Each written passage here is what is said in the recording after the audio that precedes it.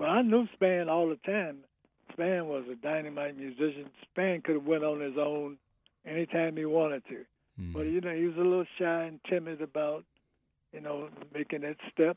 Mm-hmm. And Muddy wasn't anxious to push him out there. Mm-hmm. Muddy would need his Span, you know, to back him up. Sure.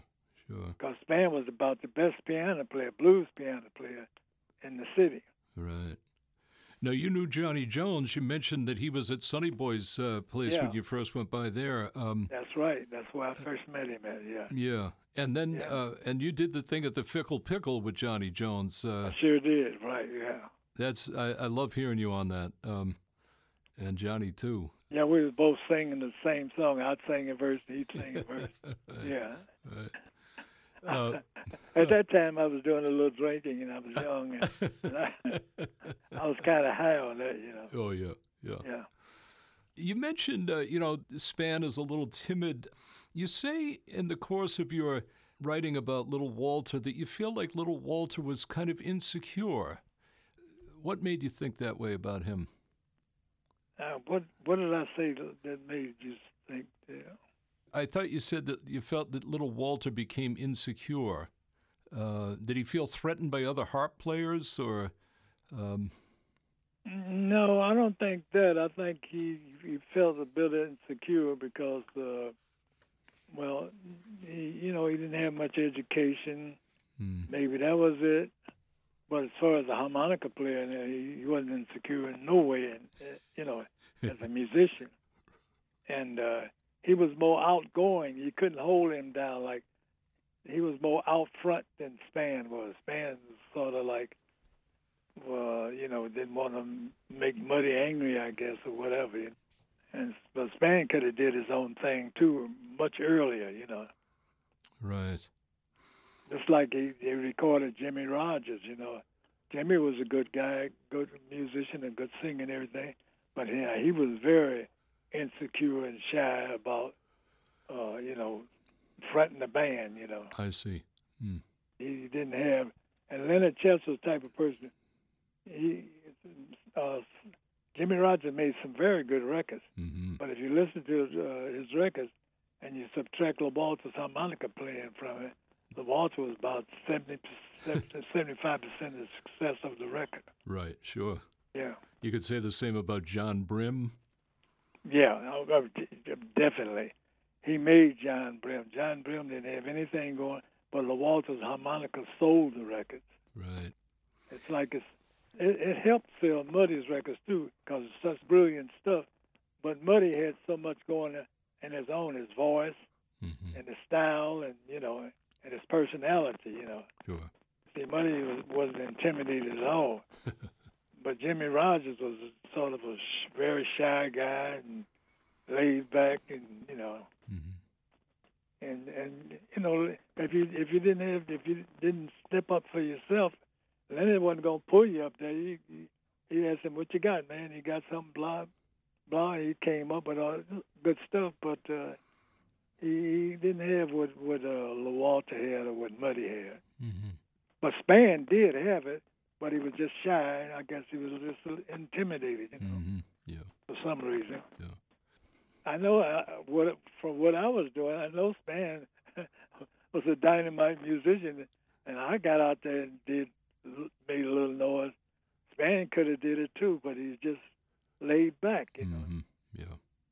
And then after years of he was playing with Buddy's band and everything, and everywhere they go, the audiences and the other musicians, the young white musicians would say, "Span, man, you can do your own thing, man, blah, blah, blah," Sure. There was a guy like that, you sort of have to, push him. Right. Yeah. You mentioned Otis Rush in the book. It's not a long reflection on Otis Rush, but I found it very interesting the way you talk about what Otis was like when he first was on the scene and called Little Otis. But you said something to the effect that every man has his breaking point. What were you getting at when you said that about Otis Rush? I don't remember saying that. Oh, you did. And breaking point, I don't know. I mean, it don't ring a bell, it ain't something that jumps out to me. And, I say, oh yeah, what I meant. Mm-hmm. I don't know what I was talking about. Is it music or personality or what? You said his Cobra record stuff was good, but as great as he was, most of his records didn't do him justice.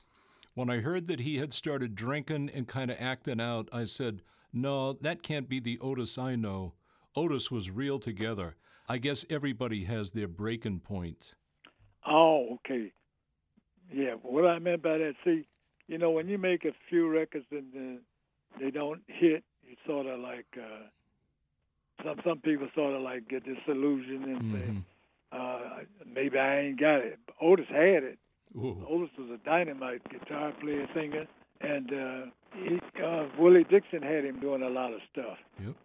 And most of the Mighty Joe Young made the remark about Willie Dixon's song, like he was had Coco Taylor doing it, and his song would go like this, similar.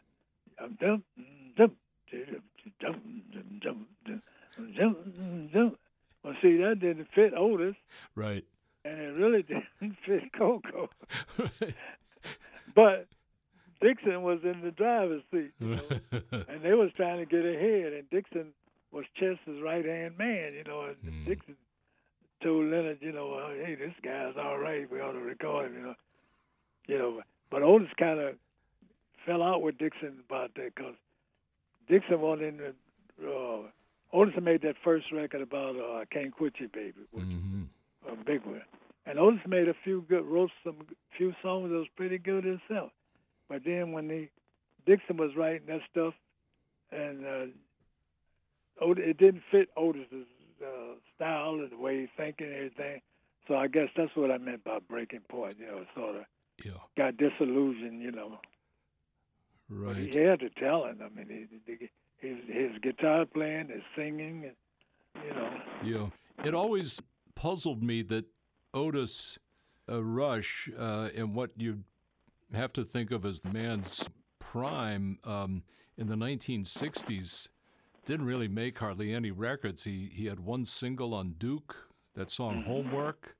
Yeah. And he showed up on that Chicago the Blues Today set and he sang beautifully and played beautifully on that. But I was scratching my head for years over what happened to that, absolutely extraordinary musician in a period when you would have thought they'd be making records on him every other day, but such a long period of inactivity. Well, I thought the same thing, because Otis had a good start, and he was qualified, and his voice was qualified. He was a great singer, great guitarist, and he wrote some good stuff. And like I say, he got caught up with the Dixon stuff, and the song just didn't fit his style, And he could have did better on his own. And then Otis, see, in this music business, you start off as a star, and you're doing all right. And you have a little bad luck, maybe a couple of years, and then you sort of fade down. You got to keep it going. Look at John Lee Sonny Boy Williamson, for instance. He made Good Morning Schoolgirl in 1937. He never stopped. Right. His records was consistent from 1937 to 1947. I think was his last session. Consistently. And he always kept up. His material was top notch. You know what I mean? It was. It stayed in one thing. Now, are you familiar with Walter Davis? Yes. Yep. Now, Walter Davis, one of my favorite. A lot of people thought his stuff was sort of like slow and everything. But the black audiences, the adults, like my parents, my aunts, and my father didn't like, but my aunts and other adults of their age, they loved Walter Davis. And why do you think Walter Davis recorded for Lester Melrose from, I don't know when he made his first session, I guess it must have been in the early 30s, like 33, 34, 35, something like that. But he was consistent, and he stayed there all the way because his records sold. See, Lester Melrose didn't write people, record people because he liked them. Those records had to sell. Sure. And Yeah. it was that, and see, with a company like RCA Victor, a new record came out every couple of months, Right. and they was recording. And I don't know, Tampa Red was a good artist, but he wasn't one of my favorites. Hmm. But he stayed with Victor for years, Mm-hmm. and he recorded a lot of stuff. So it's just Otis Rush was unfortunate, Hmm. and I couldn't figure out why, because his guitar playing was top notch in my book. Hmm. His voice was top notch. He was a good-looking guy. He had the personality. I think it might have been a mental. I think he sort of had like a breakdown. Hmm. If I can remember, Mighty Joe Young said some kind of way. I don't know whether one of his wife broke up or he broke up with his wife or something. Hmm. Anyway, so he got into a slump, Right. And when you're relying on people like Willie Dixon writing your material and everything, it might be good for certain people. It was good for Muddy and everything, Yep. but he did a lot of writing for Coco. He made a big hit for us. So Wang Dang Doodle was one of her biggest hits, but it didn't fit Otis's style, Sure. I see what you mean. Yeah. because Dixon had him singing dum dum doo dum dum. I want to make violent love to you. Yeah. Yeah. You ended up going across the street from Chess to VJ to make some of your first records, and two of them became kind of doubly classic when they got covered by the Yardbirds in England in the early '60s. I Ain't Got You and I Wish You Would. Were those records strong sellers for you, Billy Boy, at the time? No, not for me. No.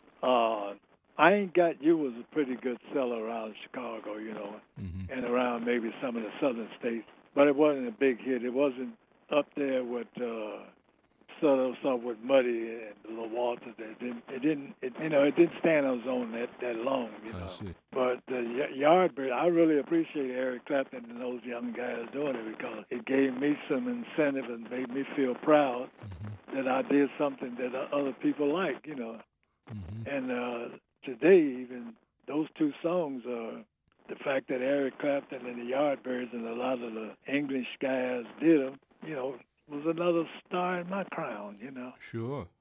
Yeah.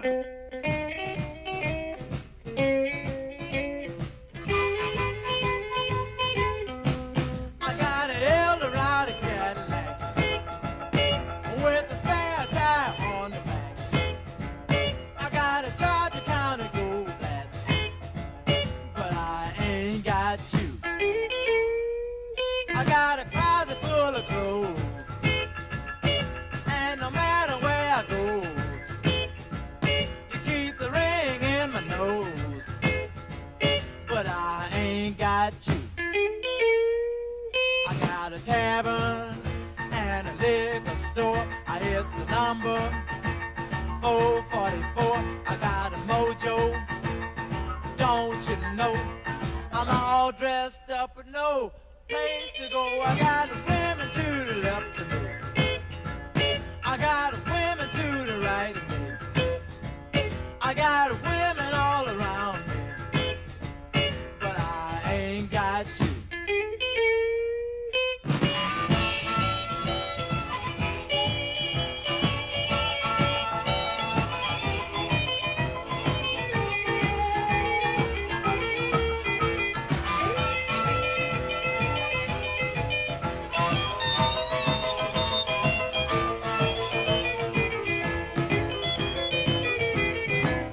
I got a tavern and a liquor store. I hit the numbers 444. I got a mojo, don't you know?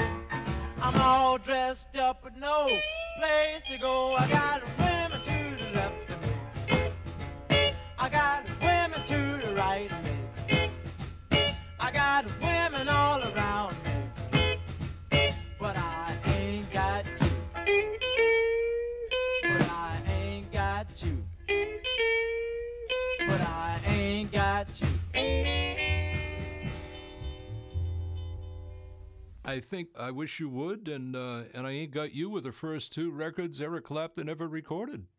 Yeah. Back to back. Yeah. Did you ever have a breakthrough in terms of getting some royalty payments that were, equal to the value of what you had done and the influence you had? No, I didn't get any royalty. See, VJ was, one thing I hate to say this, I know, but I got to tell the truth on him. Please. VJ was like most of those black record companies. They kept all the publishing. You know what I mean? Yep. Every time the time royalty time would come around, they say, well, you got this much outstanding, blah, blah, blah. So they wasn't the type of company that was trying to, they were just out for themselves, you know what I mean? Yep. And like most black people, they kind of wasn't really into blues. They was into the doo-wop. Yep. And stuff like that, that was their thing. Sure. And Jimmy Reed had made quite a few, hits for them, records that really sold. Sure. And he was driving the Mercury. And okay. All right. Vivian was driving a Cadillac. Vivian, she was driving the Cadillac, and her husband was driving the Cadillac. All right. That ain't right. But Leonard had a Cadillac one time, and I think he either gave it to Muddy or whatever, but Leonard started driving the station wagon. So Leonard wasn't into it for the Cadillac. Right. That wasn't the prestige. Leonard was in it because he liked the challenge of building the company and making stars, and he was lucky. He had got Chuck Berry and Bo Diddley and a whole lot of great people. But he wasn't just out to get him a Cadillac. See, VJ, all they wanted is a Cadillac themselves. So Jimmy Reed wasn't going to get nobody to get no Cadillac. Wow. He was driving Mercuries. Man. And So think of all... it's just the way I hate to say I'm not trying to put black people down and nothing like that, but I'm just telling like it really was, you know what I mean? They were out to make some money for themselves, and if Jimmy Reed carried his own weight, true enough, Oh, yeah. but they wouldn't, Bo Diddley wouldn't have went nowhere with them. Oh, incidentally, when if VJ United had recorded Alice McDaniels, the name never would have been Bo Diddley, for the simple reason they wouldn't have been looking for ideas, and that would have came up in my mind, Yeah, Leonard was the type of person you wanted to help out, if you had an idea. And that's why I said, why don't you say Bo Diddley? But I didn't say that because I thought that was going to be a big record or nothing like that. I just said that because that was the name, that Sure. I'd heard, on the street. Right. So those type of record companies, they didn't last long because they was all out for themselves, And the United Records, two father-in-law and son-in-law, we rehearsed for them before we went to Chess, and Smitty, the son-in-law, came up to me and Ellis McDaniels and said, "You guys really want a record?" I said, "Yeah." He said, "Well, go up to Mr. Allen and tell him to say, I want a record. I don't want no money." Oh, yeah. Now, just like I'm laughing right now, that's the way I laughed when he said that. We want a record. We don't want no money. Yeah. What's the point? Right. Of course. Yeah. So I'm just showing you the mindset that they had. Yeah. They would have put the record out, and I would have never said the thing about Bo Diddley, and they didn't know what to do with him. They either had to play straight blues for them or doo-wop, or otherwise, they was out of it. Yeah. And Chuck Berry, if he had probably went to them, he never would have been Chuck Berry. Right. But Leonard Chess was a different type of person. He knew when he heard something. He knew when you had something, and he brought it out. And he made himself some money, and he made you some money. Made you a star. That's the way I looked at it, Do you have regret that you didn't have more of a career with Chess Records? Yes, I do, but it was only because I didn't feel that I had my talent was up to the standard that I wanted to be at. It had nothing to do with Leonard. Leonard would, he would do it all he could for you if you got something going. Right. But he wasn't about just picking up trying to build somebody that it wasn't ready. I see. Yeah. But I would have been much better. Anybody would have been better off with Leonard Chess than VJ and those other companies. Right. Because you see, those other companies, they fell by the wayside. Mm-hmm.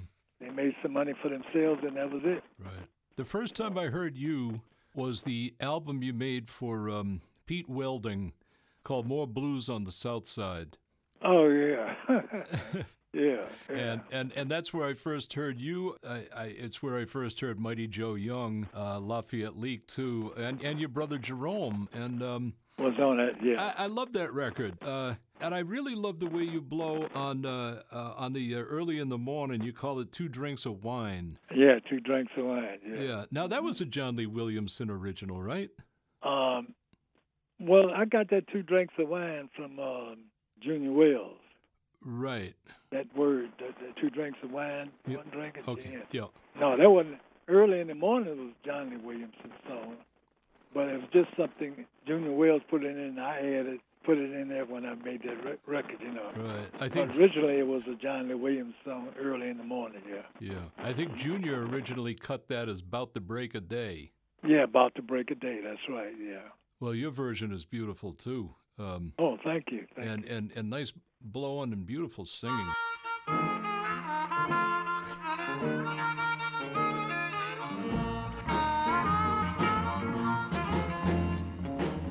Two drinks of wine, 1 drink of gin. Little girl put me in the shape I'm in. Come see me late in the evening after the sun go down. You know I'm just a stranger, and I just got in your town. She's 18 years old, and that make her grown. And you can't catch that kind of little girl at home. Got to come late in the evening, baby, when the sun go down. You know I'm just a stranger, and I just got in your town.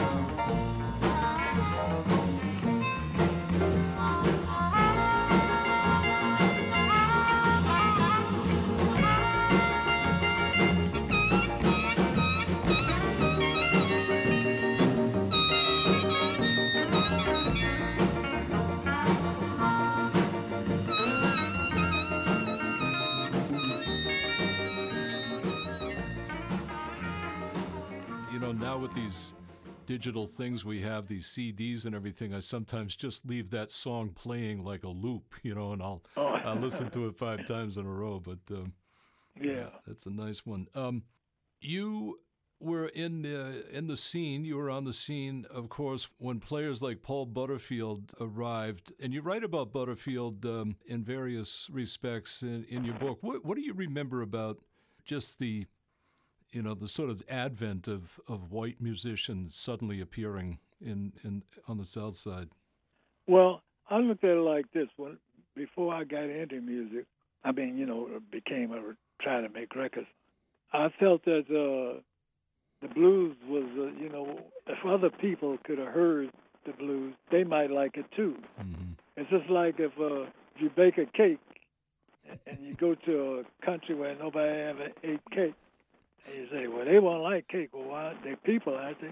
Give them a slice and see. So I looked at it like this. When Paul Butterfield and Charlie Musselwhite came on the scene, I was glad to see that because you get so much ridicule from black people about blues and blah, blah, blah. Mm. And when they saw Paul Butterfield and Charlie Musselwhite, they say, you mean to say white people like that? I say, yeah. Oh, well, then the blues must be all right. You know what I mean? Seems strange, man, to me, but... they had a negative attitude towards blues. Because, see, I think what they was trying to do, they associated blues with South. Mm-hmm, sure. And they were trying to, when you moved to Chicago, you're trying to get away from the blues and the South. Mm-hmm. And so they look at it like this. But when they see guys like Charlie Musselwhite and Paul Butterfield, playing the harmonica and sang the blues, and they could play and sing. They wasn't just trying; they could do it. And they say, "Man, the white people, they like blues." I say, "Yeah, they like blues." I say, "Oh, well then the blues must be all right." Even my cousin that's the same age that went to Sonny Boy's house with me. Right. Well, And he didn't like blues at all, right. you know, and none of his friends. And when Paul Butterfield, my brother was playing with Paul Butterfield, my cousin accepted that. Mm. Oh, yeah, yeah, okay, yeah. Well, it is all right now. Mm-hmm.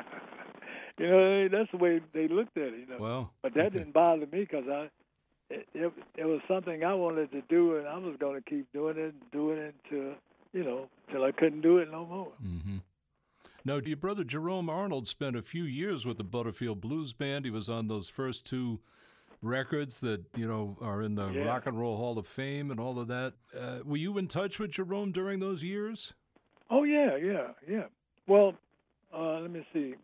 During those years, I think I was working a day job for a while, and Jerome was, you know, he wanted to get with a band that was working and making money, and Paul Butterfield had a lot of potential, a lot of connections, you know. Mm-hmm. They went to New York and things like that. So, you know, he was just trying to better his position, and so that's the way it went down, you know. And then Paul Butterfield was instrumental in the blues being played on the north side in Chicago, because the blues was played on the west side and the south side. And Paul Butterfield was a club called Big John. Mm-hmm. And Paul Butterfield got the job at Big John, and it went over real big. And then he would get me. He was going out of town. He'd get me to play in his place. And the guy heard me say, "Oh yeah, you good?" You know, and he hired me. Mm-hmm. And then that's how Muddy Waters. And they started hiring Muddy Waters. Then he hired Buddy Guy. You know. Mm. So yeah. Do you remember what Jerome did after he left the Butterfield Blues Band? Once he left the Butterfield Blues Band, he started playing around with different people out in California, you know, out in San Francisco and places like that, you know. And he was playing with country and western groups. Really? Oh. Yeah. He became a great bass player, you know. Oh, yeah. That he played real good, you know. And he was playing with country and western bands, you know. And he didn't try to do much singing and nothing like that, you know. Mm-hmm. But yeah, he played with a lot of different groups. Yeah. You spent part of your time doing day jobs, Mm-hmm. but you had kind of a second act as a blues man. Did it require going to England or something like that? Is that where you started making records again?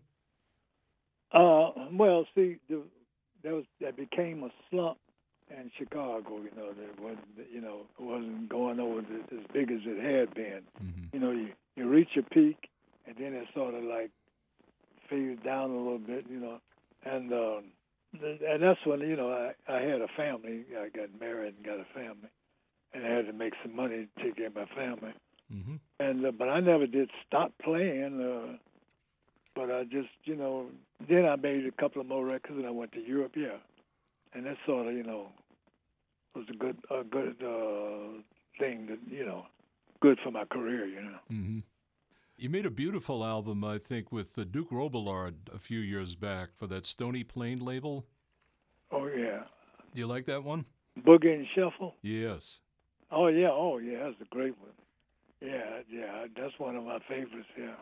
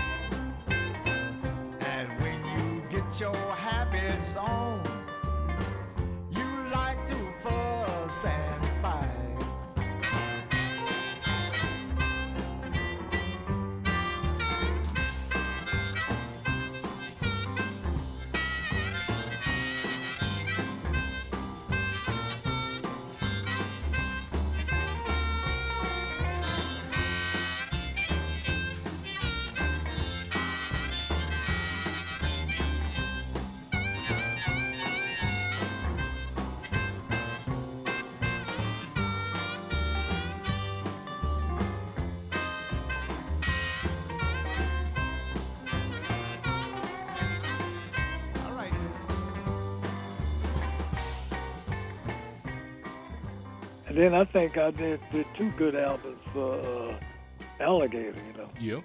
Yeah, two good albums. I'm proud of those two. And the last one I did with Duke Robillard was on the Blues Soul of Billy Boy Arnold. Yeah. Oh, yeah. Yeah. And I try to mix it up a little bit because I'm a big Chuck Berry fan. See, I can sing Fats Domino and everybody, you know. Mm-hmm. When the rock and roll thing came up, you know. I could do everybody's stuff and Muddy Water stuff. And you know, and do a good job of it, you know. Right. Sure. Ernie K. Duke sing all this stuff, you know. Mother-in-law, you mean? Yeah, well, he has to do that. And I sang Mother-in-law, do both parts, you know. Mother-in-law, mother-in-law, mother-in-law. Yeah. Nice. Do all that stuff, yeah. As the blues audience really shifted away from a black audience and a kind of South and West Side Chicago audience to, an audience on college campuses and around the globe, did you embrace that? Did you find it an easy transition? And did you ever find yourself missing, playing at Silvio's or Pepper's Lounge or wherever back home? No, I didn't. The main thing was to perform and have an audience to appreciate what you was doing, you know. And it didn't make no difference whether I was playing at Silvio's or playing for the Queen of England, you know what I mean? As long as I was accepted, they liked what I was doing, you know. And so that was the thing. But the thing was is that Chicago, the things around Chicago kind of slowed down, you know. And trying to make a living at it was getting slower and slower, you know. But and you got to keep making records going. You got to, keep something going, you know, in order to travel and all around the country and overseas. And going overseas was a good thing for me because I was already established over there. They knew who I was, you know. And when I went over there, I went over real big, you know. So it was all good, you know. I mean, I never regretted none of it. Oh, that's nice to hear. Yeah. Nice to hear. Yeah. Who, if you don't mind, who would you just name, say, off the top of your head, are some of your favorite guitar players in blues? Oh. Well, Matt Murphy, of course, B.B. King. Now, see, I like people like John Lee Hooker, Little Son Jackson, Lightning Hopkins, Lowell Fulson. I like this style, you know. It depends on different styles. Everybody have different styles, you know. And I like all the greats, you know. I mean, you know, all the great blues singers, all the great players, you know. I liked all of them. I'm a fan of theirs as much as I don't know whether they're a fan of mine, but I'm a fan of theirs because I buy their records, you know. Right. You know, and I like them all, you know. Like I say, I like Walter Davis. Oh, yeah. A lot of people. Now, he was a great pianist. Who else do you like among piano players? Okay, well, Otis Spann, Walter Davis. Let's see. Who else? How about Big Maceo? Oh, yeah, Big Maceo. Dynamite piano player. Yeah. Henry Gray. He was one of my favorites. Let's see. Johnny Jones. I like Johnny Jones, too. Yeah, Johnny Jones was good. You speak very strongly about Elmore James in the book. You have the highest praise for him. I agree with you all the way, too, but tell us a little bit about him. Oh, Elmore to me is he had a unique style, and he was a master guitar player at Silvio. Silvio thought he was the greatest guitar player of them all. And he had this unique voice, and he could take that one style and go on and on and on and on with it, you know. and he never got bored with it. Right. Because he was so good at, what he was doing, you know. When I was 15 years old, when I met Memphis Minnie and Blind when I met Big Bill and all them, 15 years old. Well, Elmo was running the band at Silvio's, and they used to have the cocktail parties on Sundays, and they put 3 tables together and put liquor on there and everything. Of course, I didn't drink, but Elmo would let me come up and sing a few songs. Oh, wow. Yeah, he let me, yeah. And then, Silvio saw me, I was 15 then, and then when I made her what she was, I was 19. And Silvio said, "Well, how old was you when you used to come in there way back then?" He thought I was with all the guys, you know. I was tall kid, so he just figured I looked young or something. But he said, "Well, how old was you then?" You know. Yeah. So I was, and all the musicians, I used to admire all of them. You know, I can't think of all of them right now, but. How about harmonica players? Besides harmonica player, of course, little Walter Junior Wells, little Max Simmons. Oh yeah, he was a great harmonica player. This guy that moved to California, was his name George Smith. Oh yeah, he was a great harmonica player. There used to be so many harmonica players, man. I don't know where they all went, but when Walter was popular, man, it was harmonica players galore. You know. They all converged on Chicago because this is where it was, you know. Oh, yeah, it was a lot of great harmonica players, too, yeah. There's a picture of you and Junior Wells and Little Walter around the time you were playing McKee's Disc Jockey Lounge. Did you ever play together, the three of you, during that engagement? Well, it was Little Walter's band, and me and Junior was added attraction, you know, on the show with him, you know. Part of the thing. Did we all three of us play at one time? Yeah. No, never. I wouldn't dare do that. Oh man, Walter would wipe you out. Oh. Well, Walter was so good he might come up with anything and it just wipe you out. You did a 3 harmonica boogie with James Cotton and Paul Butterfield. Yeah, we did that at a guy's house. And I don't remember how it went and how it sounded, but that's what they called it. But I relied more on my singing, you know, than I did the harp. I started not playing as much harp as I should have been playing, you know. But I remember we did do something like that called 3 harp boogie. Hey, look at here. Do you hear me, baby? Gonna tell you something.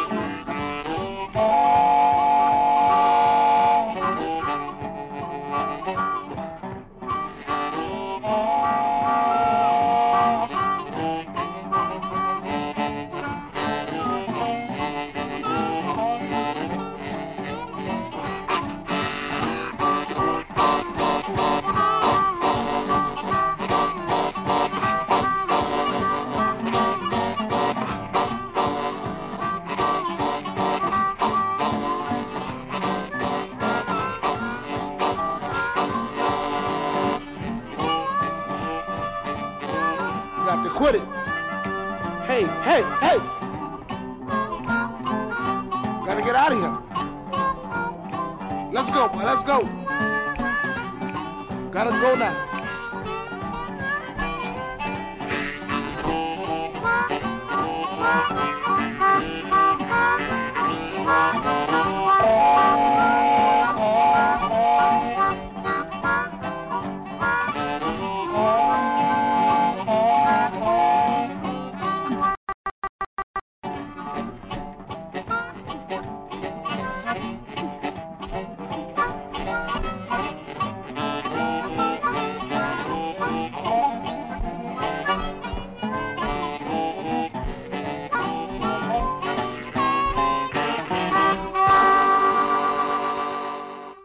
Well, your book, I can't praise it enough. And what comes through on every page, not only, the unique voice of Billy Boy Arnold, but your great passion and love for this music. It's like reading a fan's notes all the way through. And I can't thank you enough for giving this gift. And I wonder, Billy Boy, it's, we're all getting on in years, and you were prompted to do this, as I understand it, by Kim Field. Is that right? Yeah. Mm-hmm. And I can't believe that, had Kim not done that, we might not have this great story of yours between the covers of a book. Yeah, well, see, Kim was very instrumental in it. And the first person that ever, I heard other people say, they would say, you ought to write a book. Talk about certain stories, Mm-hmm. Say, you ought to write a book. But I just, thought they were just talking. And I didn't think that I had enough material or story that would be interesting to do a book, Mm. But Kim kept asking me to do it, and it came out pretty good. I'm proud of it. Oh, good. Nice picture of you, too, on the cover. That's a great cover photo. Yeah, I did that for Alligator on the Alligator album. Yep. Well, I'm proud that it came out. It's a story that needs to be told, I guess, Mm-hmm. And it came out pretty good. Yeah. You've seen a lot of great Chicago blues people over the course of your career. You're right. I think of you as being in that generation with Otis Rush and Magic Sam and Buddy Guy and others who really gave a new definition, kind of modernized the blues. What are you doing these days? Do you play at all anymore? I haven't been playing since this pandemic, but Right. I was traveling, doing a lot of stuff with Mark Hummel. Oh, yeah. Mark Hummel? Yep. Yeah, a good friend of mine, a great harp player. Yep. But since this pandemic, I said I didn't want to, do any traveling because I don't want to, catch the pandemic or whatever. Right. Sure. Yeah. Well, that's why. That's probably wise, But Yeah. I heard somebody say recently that Mark Hummel has a new harmonica tour together. Well, I'm supposed to be on that tour. I think it's in March. Oh, okay. I think if that's the one you're talking about. Yep. But I told Mark I didn't want to travel right now with all this, pandemic going around, and Right. it's just Sure. too risky. Yep. Well, I hope that the pandemic subsides and that you can join us again out there in the world, and we can see you and hear you once again on a stage somewhere, Billy Boy. But I'm going to say thank you very much for giving us so much of your time this evening. Same to you, yeah. All right. Now, I haven't given up playing, but, like I say, the pandemic slowed me down. I don't want to get out there. Right. I hope that I helped you. Oh, absolutely. Absolutely. Yeah. It's beautiful to talk with you, and maybe we'll do it again. But okay. Thank you so much today. All right, thank you. All right. All right. Good night. Bye.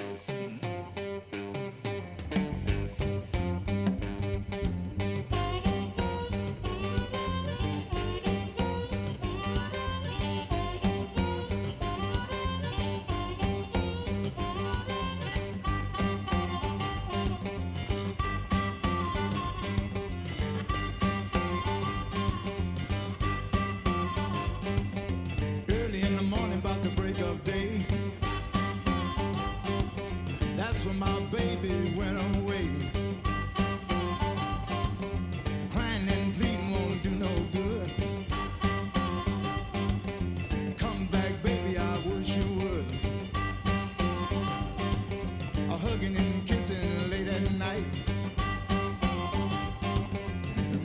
you, baby, feel all right. And tell me now, baby, what you're trying to do. You're trying to love me and some other man too. I love you, baby, I can't help myself. I wouldn't mistreat you for nobody else.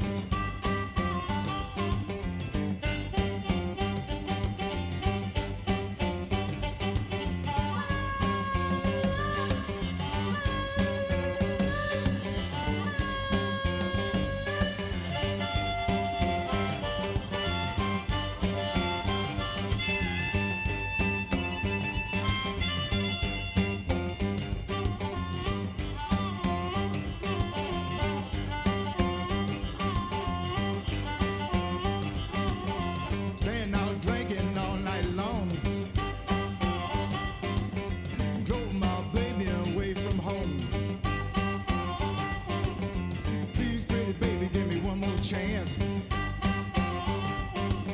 You know I love you and want to be your man. Crying and pleading won't do no good. Come back, baby, I wish you would. I love you, baby, I can't help myself.